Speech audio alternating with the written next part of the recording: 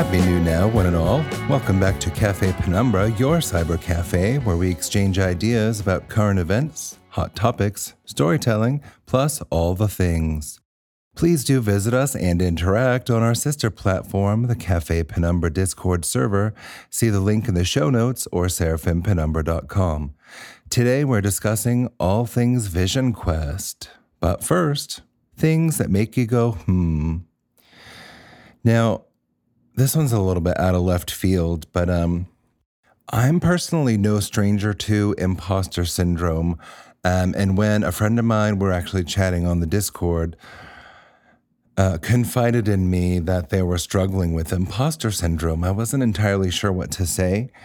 So on a hunch, I just went and Googled it real quick, and I found this gem that I cross-referenced and found that it was echoed in many different perspectives. Imposter syndrome disproportionately affects higher achievers who cannot accept their own accomplishments. Now, for me, that was extremely helpful, though admittedly, I don't think that my friend took much comfort in it. But just the idea that usually people who experience this malady are already higher achievers meant that the feeling of imposter syndrome is mostly experienced by people who are in fact not imposters. Now, if this is something that you happen to be struggling with, please contact your mental health carer. Obviously, knowing that you aren't an imposter isn't going to resolve the issue, but that was just my little nugget for today. I'm just getting back to the lab after a very long weekend upstate New York, where I was invited to create a speakeasy in a barn for a burner event. And driving home, it was absolutely bittersweet because I had just spent this weekend fully immersed in loving community, and here I am driving back to my life. I couldn't help but reflect on that dichotomy. I did think that it was synchronistic that I had that weekend before recording today's episode. I'm curious, how many of you all have been to Burning Man? I have not. The closest I have come was a number of rainbow gatherings, a few radical fairy gatherings, and also I spent almost a year at Omega Institute. And I mention all these things because if we were looking at like a Venn diagram, these circles would all overlap in some way. One doesn't replace the other, but I kind of feel like they are different paths to an overlapping set of perspectives. Let's say that. So among these different places that I have mentioned, I find that there is an element of seeking, of finding community, art, and self-discovery, right? The main reason I've never been to Burning Man is because it is incredibly expensive on top of transporting yourself, plus camping gear, your art, your finery, water, and food. I mean, you can find resources there, but part of the kind of manifesto is radical self-reliance. So really, if you're going to go for this sojourn into the desert, you want to go having prepared enough food and water for yourself because it's still the desert, you know. But that's a lot. All that adds up. I think maybe if I had been more financially stable when I was doing my journeying, aka when I was in my 20s, I probably would have gone. But probably the closest I ever actually got was, I feel like on the West Coast more so, there were a lot of either decompression parties after or fundraising parties for specific camps to go in. That's how they would raise the capital in part to subsidize the cost of, whatever they were providing to the community there. Not to say that journeying is something that you graduate from or seeking. I feel like there's always going to be some learning, some growing to do, but I just don't feel drawn, if that makes sense. And that's personal, everybody has their own trip, their own journey. And for me, I never wound up crossing paths with the burn itself. But anyway, I think seeing the art would be, especially now, the last.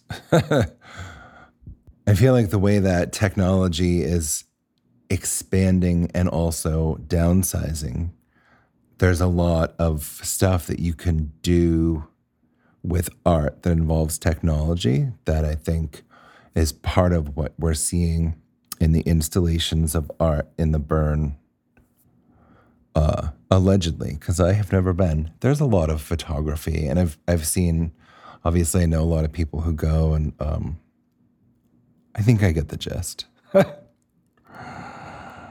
Oh, but I think the immersion in community sounds amazing. And maybe someday I will make it to a burn, but for now, let's see what dictionary.com thinks vision questing is. It was related. Especially among some North American Indians, the ritual seeking of personal communication with the spirit world through visions that are induced by fasting, prayer, and other measures during a time of isolation, typically undertaken by an adolescent male. That was from dictionary.com. Vision quest, a supernatural experience in which an individual seeks to interact with a guardian spirit, usually an anthropomorphized animal, to obtain advice or protection. Vision quests were most typically found among the native peoples of North and South America. The specific techniques for attaining vision quests varied from tribe to tribe, as did the age at which the first quest was to be undertaken, its length and intensity, and the expected form of the guardian spirit's presence or sign. In some tribes, nearly all young people traditionally engaged in some form of vision quest, as participation in the experience was one of the rituals marking an individual's transition from childhood to adulthood. In other groups, vision questing was undertaken only by the males, with menarche and childbirth as the analogous experience for females. That's very interesting. Some groups, notably in South America, limited vision quests and guardian spirits to shamans, religious personages with powers of healing and psychic transformation. Usually, an individual's first quest was preceded by a period of preparation with a religious specialist.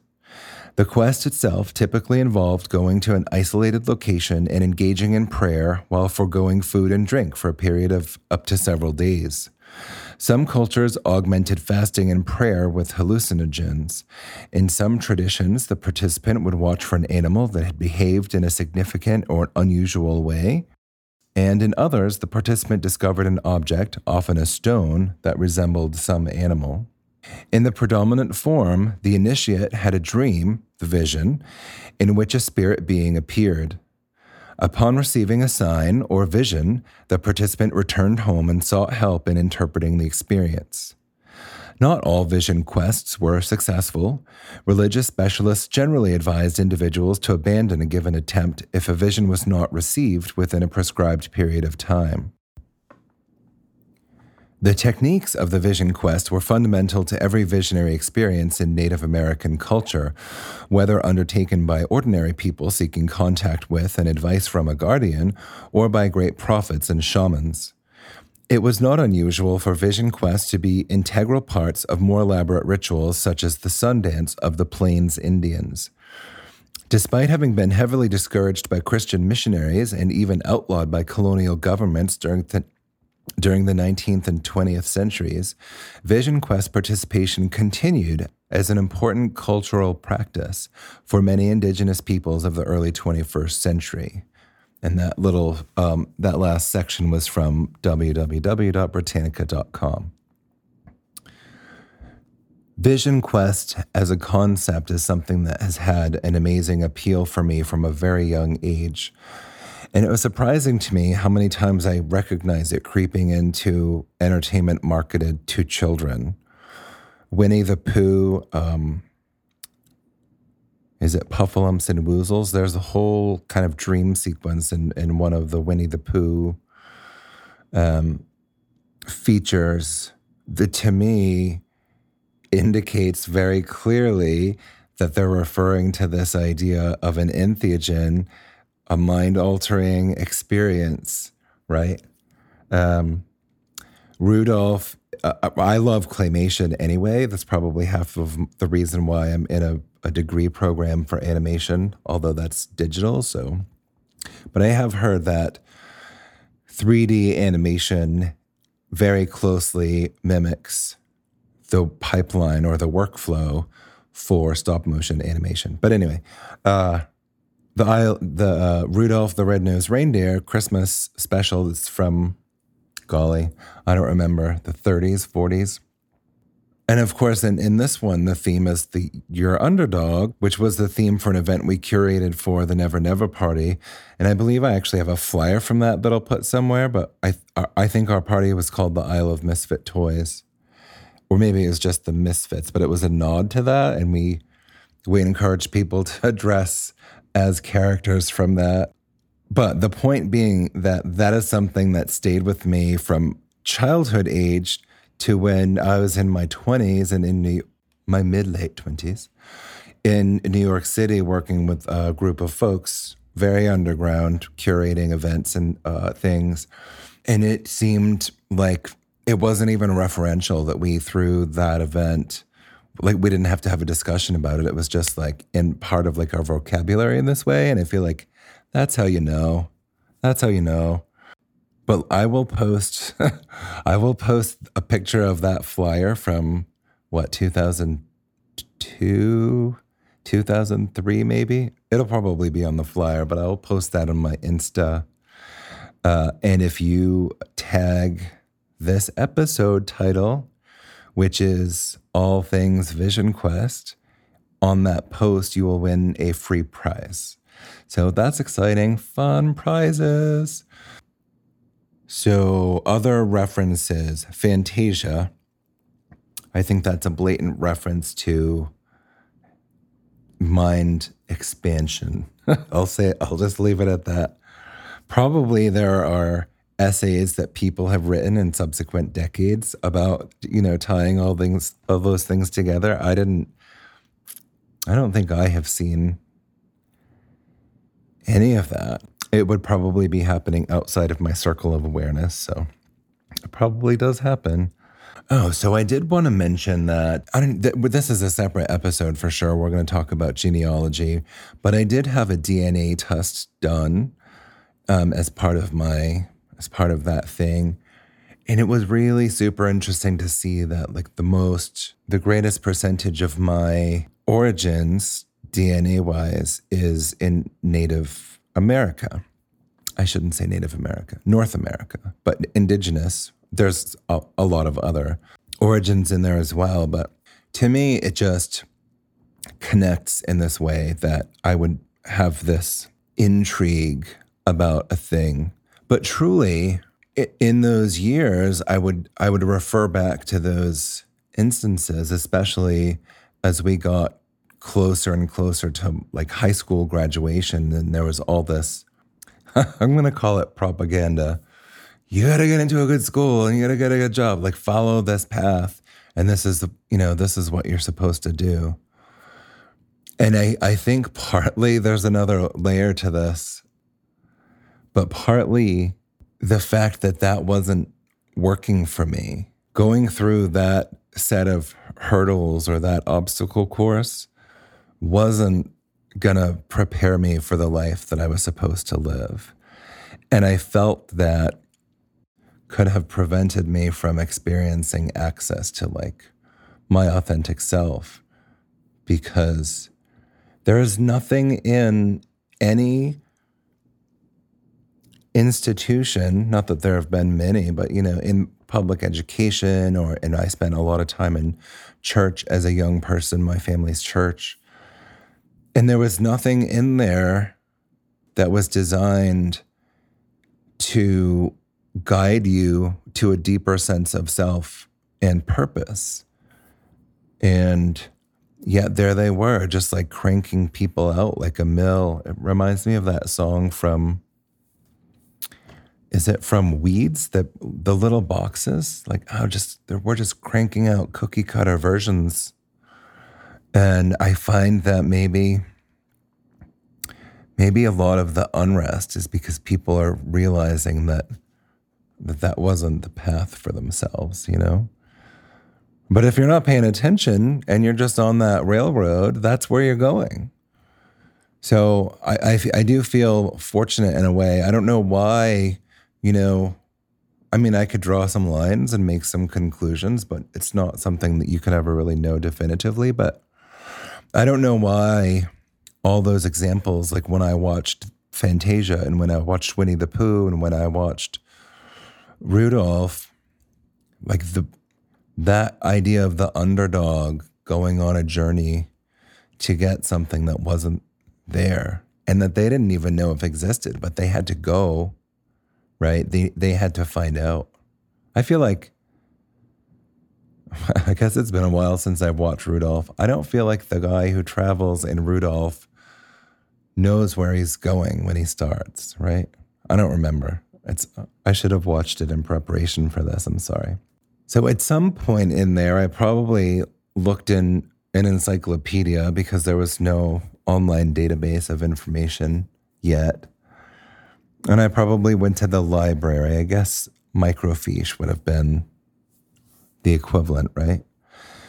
To research some more about, and this isn't for this podcast, this was probably during, well, I shouldn't say probably, it was definitely during my adolescence, just to see if I could find more information about this thing. And, you know, I don't think at that point that I was thinking I would go. I probably don't think I had the stones to do it. But I was just intrigued by it for whatever that was worth. Like what I was going to do with what I found out, I guess, was to save it until later, until I went on my own vision quest. But it wasn't intentional. I wasn't gathering information because I was going to do something with it. I was just probably undiagnosed neurodivergent and obsessing about a thing. Probably. They also weren't diagnosing that in those days. But this idea of you know, that like I was reading about from, I think, Britannica, of the solitude in nature and praying for a vision. And I read about this is a theme, put a pin in this. I read about this idea that the quester would appear before their parents, which is kind of, you know, similar to what I read from Britannica, where they would appear before a spiritual guide or what have you, and help them interpret their vision, right? Or their experience. And somewhere that I could not find when I was researching for this episode, but I distinctly remembered from that adolescent period where I was information questing, right? Coming across this idea that the mother would be able to sense whether the child saw the right vision or, you know, whether or not it worked, right? And if it didn't, the mother would abandon the child. So that was part of what was in my head. And again, put a pin in that because I don't think I'm going to come back to it this episode, but I will definitely come back. I always circle back. So like I said, I don't remember where I read that, but that stuck with me, obviously. And I read My Side of the Mountain by accident. I just happened to be reading it, which is very different from those other media pieces that I experienced, but still presenting this idea that if you aren't living the life that you dream of, you can literally go out and get closer to it at least. And like the kid in My Side of the Mountain, probably none of you will have read it or remember, but he goes, I think, to Vermont to some real estate that his family owns. So he's not like out in the wild, but he's a miner. And he goes and makes flour out of acorns and like just has enough of a survival camping instinct to survive, which is pretty amazing. And of course it's fiction, but it was inspiring and it had that message, right? That if something isn't right, you can go out and search for it. And I think that's a very simplified version of what it is that we're talking about, right? I wouldn't necessarily draw a direct line between those like Fantasia and vision questing. But I think that there is enough of a parallel to where, like I said, we're talking about the same set of information. I don't think that they're suggesting that you trip acid, although, I'm Switzerland. I just think it's about reinforcing that theme and how artists, in a way, are like hiding information in plain sight for people like me to find a way out, right? And, not to reiterate, but I just was definitely impacted. And again, probably because I was undiagnosed neurodivergent, most definitely with ADHD, going through the public school system. And I did okay with grades for the most part, for things like, I guess on some level, and I've still never changed my perspective on this, but this idea that at 17, you're supposed to have a well enough formed version of yourself that you can decide what it is that you want to go to college for and be and do as an adult contributing member of society. And I think now that it's 2023 and we're all very aware that a lot of these educational institutions are in place to get students to enroll so that they can cha-ching for the federal loans. And I think part of the reason why it's been such a disaster, I mean, I don't even need to conjecture on this. It's been well discussed in the media. But all the people who went to school for the thing, actually, I haven't polled recently, but I know most of the people that I know do not work in the field that they were educated in. So it could be that they wouldn't necessarily have gotten there without the education that they got. It's just a broken symptom, I think, of like a much bigger problem. I just remember thinking when I was like 16, how on earth am I have no clue. And honestly, on good days, I'm still like looking for ideas. And it's been a few years since then, right? But that whole time was super angst ridden for me, like it is for so many people, right? And I actually don't think that I would have gone to college. Not that I didn't have the intelligence, but certainly like my family wasn't in a position to financially support that endeavor. But it was mostly memorizing things and regurgitating them on command. So maybe it was just that I found a way to like do well. But the point is, I don't have that information anymore. And, that could be for a lot of different reasons, but the way that I learned the things that I had to be able to recite for a test did not serve me for the most part. So I think, not that this is supposed to be about education reform, but just how I was feeling that the system that I was born into was not propelling me toward the future that I was supposed to have. Period, right? I mean, they taught us how to make macaroni and cheese. I took like a home ec course, but they did not teach me how to balance a checkbook. And honestly, like that's math, and I don't find that very complicated. I still make mistakes, but math mistakes people make them. But I feel like how to run a household budget would have been valuable information to have, because I feel like I just figured that out recently. But I feel like budgeting is something that's a lot easier when you have more money too. But anyway, I did end up going to college several times, in fact. And I kept circling back to this place where I was utterly, profoundly overwhelmed. I always had to work to support myself, which meant that I had to go through all of my school classes, do all my schoolwork, and then end up at I was cashier at a grocery store at one point, and then I went on to be a server and a bartender, as most of you know. And that was something that was beyond what I could handle.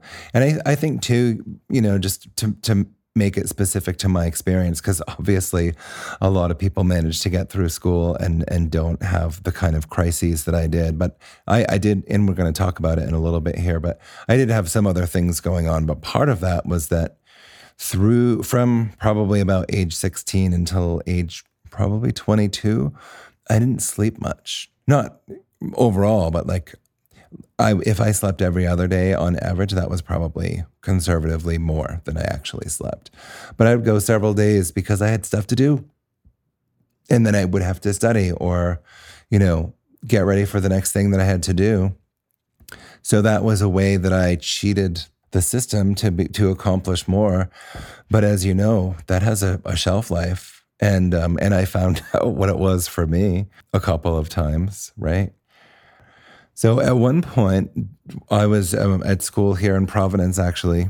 And again, there were a lot of other circumstances that went along with it, but I was doing a show. I was in a relationship. I was in clubs and organizations. I had a full-time course load. And I believe at that time I was waiting tables at a Jewish convalescent home, but I also waited tables and worked at grocery stores and did whatever it was that I had to do to pay to eat and, keep the bursar's office away from me, right?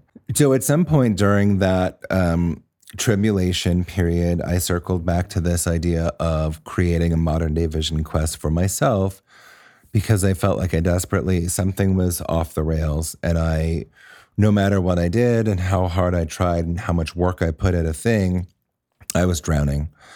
And it wasn't sustainable. I needed to find another way, another path to myself, or I was going to kill myself continuing to try in the prescribed way for everyone else. So in a way, I didn't have much to lose.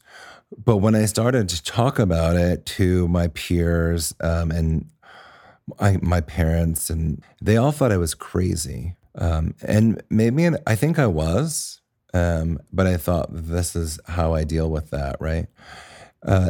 And I think other people who really understood what it was that I was doing, thought that I was brave, which is a word that keeps coming back to me and that I almost never apply to myself. And here's why. Given what you currently know about what I've said so far, it didn't take an act of bravery to try something else that was unproven.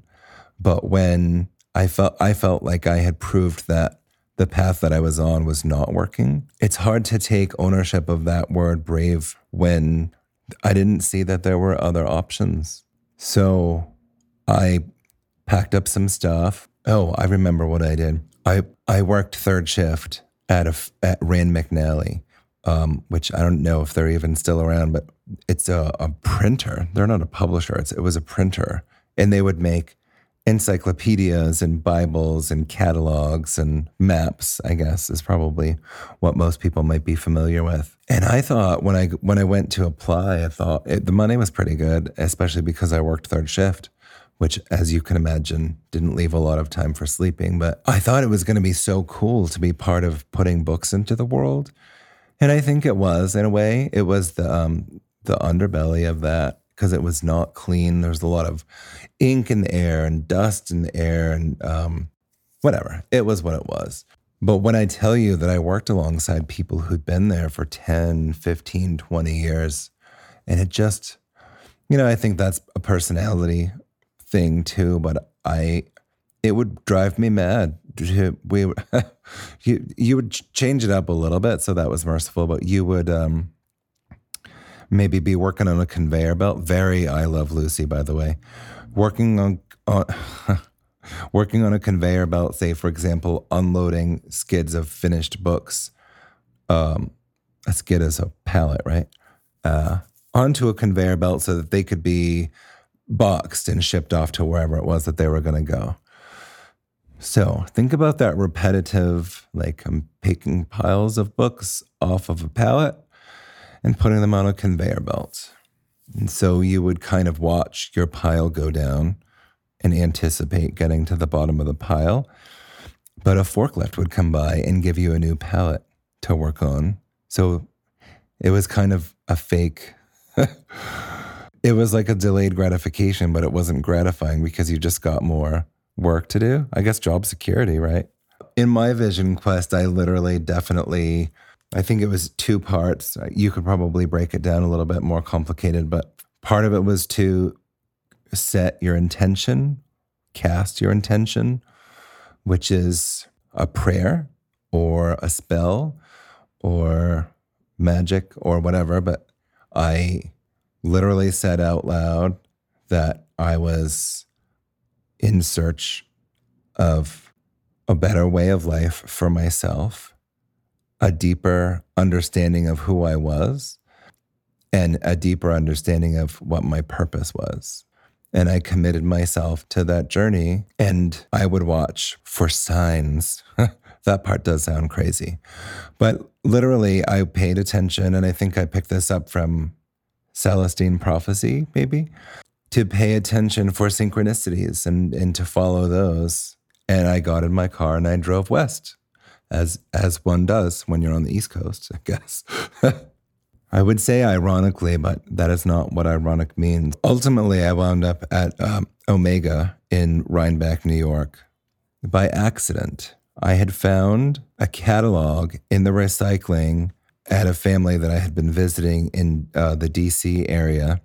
And that was a couple of months after I left Providence. Was just about out of money, and I didn't know where I was going to go, and I didn't know what I was going to do. And I found that catalog, and I don't remember what was on the cover, but whatever it was, that was a synchronicity. And I asked for permission to take it. I thought that was a little bit weird because it seemed like I was going through their mail, but it was in their recycling, and they let me take it. And I moved to Omega within 2 months of getting that catalog, to where I worked, and talk about being immersed in community. But they have the most amazing bookstore that I've ever been into in my entire life. And I think a trip to Omega just for the bookstore would be time well spent. But I read everything that I could understand, which wasn't a lot. The Celestine Prophecy, I don't remember if I read that before Omega or after. I read Wherever You Go, There You Are by Jon Kabat-Zinn, which I probably should have read before I left. I read Be Here Now by Ram Dass, and I read The Taboo by Alan Watts, and all of it. And I definitely did eventually come to the conclusion that I didn't need to leave my life in order to do all that work, but I did. At Omega, there was something just so powerful about being immersed in it, with all of the people being drawn there to learn. And more importantly, I lived there, so I didn't have to think about meals. That was one of my favorite things, no joke, because 3 times a day they would blow a conch shell. It's like Shangri-La. I am not lying. I can't say that they still do that. This was in 95 that I was at Omega. And the conch shell meant that it was mealtime, and you would go into the dining hall, which was a big house that they'd converted into a kitchen and dining building. It was beautiful. And it would be a buffet of everything. And if you didn't like it, then there was salad, and there was a salad bar, and there was flatbread crackers and organic peanut butter and jelly that they made from berries that they grew in the garden. And everybody would stop what they were doing and go through that buffet without having to shop or cook or clean or any of those things, without thinking about whether I could make rent that month or if I could afford to buy groceries. And I think that part was certainly appealing, but I think also part of what propelled the learning, because your sense of, well, for me, because my sense of the world that I lived in was radically changed, because I didn't have to think about gas money and food, all those things. It was just, well, food's all set. I mean, I lived in a tent for a little while, and then I moved into a cabin. And at that time, they had a trailer park, and I lived in, it wasn't a mobile home, but like an RV that I lived in until I left. And I didn't have any bills. I mean, at that point, I was young enough that I didn't have like debt, so I didn't have bills to pay, literally, which was a nice place to be in. But I think that part of being able to suspend the mundane routine of life made it possible to access. And also, and this is something that I firmly believe since having been there, when you are that much closer to the sky as you are in the mountains, even in the Hudson River Valley, it's higher than where I am practically at sea level. The moon impacts you differently. The celestial bodies impact you differently. Like, I don't know if it's a real thing, but for me, it's real, and that's what makes it real. But whenever there was a full moon, it was just like, full moons were ecstatic. I can say that. The other thing that I found endlessly fascinating about Omega was that there were so many other people in a very similar position that I was in, searching. When we were at Omega in the summer of 1995, there were over 300 people from all over the world that were brought in and handpicked to run the facility for that season. So that's just 300 people like me, not to mention the thousands and thousands of people that would come in. So if you're not, I probably should have started with this, but if you're not familiar with Omega, it is a holistic resource center, and they give workshops on everything you can possibly imagine, from yoga to Tai Chi, kirtan, drawing on the left side of the brain, songwriting, any possible art that you can think of, or Eastern philosophy that you can possibly want to learn more about, you can most likely find it at Omega. So there was that element too. It was a brilliant crossroads, right? A brilliant gathering place for people who were searching for that knowledge, right? And I just thought it was amazing and magic and wonderful. And I should go back. I haven't been since 1995. Then later, probably about a year after that, was when I found it was when I was at my first rainbow gathering. And that was a trip unto itself. But I feel like, again, it's this community of people drifters, sure, but like there's a contingent of seekers who constantly tour the continent for gatherings as they take place or used to take place in state parks for those gatherings. And of course, the internet was still a blushing virgin at this point, but they had managed to utilize bulletin boards to communicate with each other, which I thought was all kind of amazing considering the almost total lack of technology by comparison to today. But more than that, I think it was empowering to learn that the resistance was in fact fertile. I was in Osceola in Florida, and when the camp that I was with first hiked in and found other people, I think they were scouting. There were about 30 people. And then within a few days, there were hundreds of people. And within a few days, there were thousands of people who set up a little village in the national forest. And it was just staggeringly amazing. Like, talk about a cross-section of people that you just could never talk to everybody and hear everybody's story. And then back to Burning Man, which I have never been to, like I said earlier, but certainly have been immersed in enough burner culture, especially when I was in Northern California, to have an understanding of what it was all about. And to be perfectly honest, Burning Man terrifies me. I mean, maybe not so much anymore, but anytime it was ever possibly on the horizon, I was like, I don't think so. Even though I know that so many people find it extremely transformative, I have also been around long enough to see some darkness. And I don't really want to talk about that exactly, but as I mentioned, I had been to the temple and I had been to the mountain and I partook of the entheogen. So why keep hitting that button? I guess part of the point is that especially today, the separation of who we are and what our purpose is still a foundation of modern society. And it's optional. You don't have to go to Burning Man or go on a vision quest. But for many people, it provides a significant enough paradigm shift to get the good stuff to bubble up, Or maybe you don't know. What do I mean when I say bubble up? Well, for me, the clearest manifestation of bubbling up happened for me when I was watching Hedwig. And I know this sounds crazy. It makes no sense. It didn't make sense then. It still doesn't make sense. I've told the story a bunch of times. I cannot figure out why or how it happened, but this was my experience. I saw it in the theater for the first time after it had been made into a film. And as I sat, I thought it was great. I loved the music. I thought it was beautiful. I loved the makeup. I liked the story.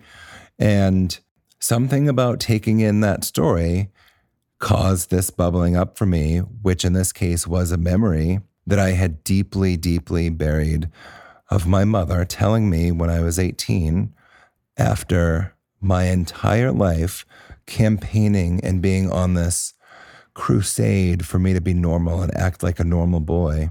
She told me that I was in fact born intersex and that the doctors had advised her to raise me as a boy after I'd had the surgery that I had and kind of like hope for the best. The best was not something that was available. But I think in that moment, looking at my mother and realizing that I had been born perfect the way that I was, But they carried on the charade almost my entire life to make me think that I was broken so that I could have a normal life was so profoundly powerful that I couldn't engage it. And that's why I think that I buried it. And I never had the faintest glimmer of a memory of that conversation, which I think is crazy how powerful denial can be, until I sat in that theater with some friends watching Hedwig. The funny thing about Hedwig is that it had been in my periphery for years. I remember seeing ads when it was a little touring show. I shouldn't say little. It was a touring production, and it was in Boston. And I thought, oh, I should go see that. Like, because they were, I'm pretty sure that they were marketing it like Rocky Horror for the new generation kind of thing. Not that anything was wrong with the original Rocky Horror, but for me, that was effective marketing, but I guess not effective enough because I didn't go see it until 2001. So it was just kind of crazy. Yeah, it was 2001. It was within the time after 9/11 when I realized that I was never going to be able to get a job. And for some reason, my friend said, let's go see this movie. And I remember thinking, like, I have bus fare to get back to my parents' house in Massachusetts, and you want to go see a movie. But we did. And that was my bubbling up experience. And, I don't say it because it relates to vision questing. And, in a sense, I do think that the intention of my journey brought me to that moment, maybe not directly and specifically for that moment, but I think that it was intentional on the part of the universe or the multi-omniverse. And I don't really think that that's the kind of thing that most people get out of their vision quest. But for me, after the life that I had led to that point, it made perfect sense. And I was ready for it. And I think that that was part of it too. I was ready to deal with, my truth and to like boldly and authentically live my truest self without apology. And I think I actually was empowered by that. I don't have any regrets, but I kind of wish that I could go back and tell myself that I had permission to have the strength to have engaged with my mother's revelation at age 18 instead of whatever age I was in 2001. I don't want to math. 20, my late mid-20s. I stayed there for a long time. So let me go back to Omega. So when we were at Omega, one of the experiences that I got to have is that I participated in a guided shamanic journey with Geo Cameron, who is a Celtic shaman in a small group of seekers. And during that journey, we were looking for a stag to get its message. And I looked and I tried. First, I wasn't sure what a stag looked like. So I a little bit got caught up with that, and I didn't have a successful journey. I just kind of tried to be quiet until it was over. But I did get a little bit caught up with that. A little later that summer, on the way to a full moon circle in Bearsville, we had a group journey, and I saw a caterpillar in a mine cart underground in a mining cave. Not a mining cave, but, like tunnel, I guess. And eventually the cart emerged into daylight, and there was this Wild West looking town with like wooden sidewalks, and a man dressed in black was walking toward me and saying something. It was gibberish maybe, or like I could see that his lips were moving, but I couldn't hear what he was saying. So that was really frustrating. But like I said, I eventually went on a trip to explore ghost towns in Arizona and New Mexico. And hand on Bible, I saw that guy in Bisbee, Arizona in 1999. And we went on to have a number of other metaphysical experiences that summer. And I did talk about them in more detail in the book that I'm not supposed to talk about yet. So, oops. Then a few years later, when I was in New York, I went to a guided journey. And this time we were supposed to find the stag again, but I felt like I was a little bit more familiar with what a stag was supposed to look like. And we were supposed to ask him how to remove the veils of illusion from our lives. Good question, huh? I'm not sure if I knew then exactly what a stag was supposed to look like, but at least I didn't let it prevent me from finding him. But he was also the only other living creature that I encountered where we were. And he was a little bit sphinxy and like a little bit liony in places and maybe deery in other places. Maybe my brain made up that deery was staggy. I don't know. I keep making up words. I'm doing air quotes, I promise. When I asked the stag to reveal the veils of illusion in my life, he laughed, like belly laughed, if a stag can belly laugh at all, for a while. And finally he said, I'm sorry, that just struck me as hilarious because you create the veils of illusion in your life. So why would you ask me how to remove them? And then he laughed a little bit more, and I was like, okay, very good point. And of course, my stag would be literally laughing in my face. Like, that is so on brand for all of my mystical experiences. But the major foundation of my vision quest, like I said, was intention and attention. So I cast my intention. In my case, I articulated it and spoke it into the world. And some people would call that an incantation. And then I paid attention to the coincidences. And this was in 1994. So imagine my surprise when I was watching The Matrix a few years later and find that their world creation had a specific correspondence with coincidences. Like, they're using the word coincidence the way that I used synchronicity, right? I mean, except theirs was like a glitch. But I feel like in either way, it's a clue. Like, we just figured out Blue's Clues. Like I said, the first major one for me was finding Omega in a catalog that had been mailed to the mother of a friend that I was visiting in DC. And I do want to say that Vision Quest isn't necessarily for everyone. And it did occur to me that I went a very long way to find something that was really there all the time. But for me, there was no other thing in the world that I was born into that provided a foundation for me to discover that deeper understanding of self and purpose. And that was like, somehow I at least knew that I needed that, right? It may work for some, but in my case, when so many of my circumstances were manipulated against my will and participation, but I can see that by changing the parts of the world that had influence over me, as if somehow opting out, ended up revealing more to me than I was able to see otherwise. And like I said, when I set out on my journey, everybody said that I was crazy and brave, and maybe both were true. In my case, I came radically closer to a sense of self and purpose, even identity that in a way gave my original power back. I won't say that my life is perfect now because of it, and I can't claim like any kind of enlightenment or even that I've finished, but I can say that I would not change a single thing. That is all things Vision Quest. Let's keep the conversation alive. And remember, it's only a conversation when ideas are exchanged, so please do head over to our Discord and weigh in.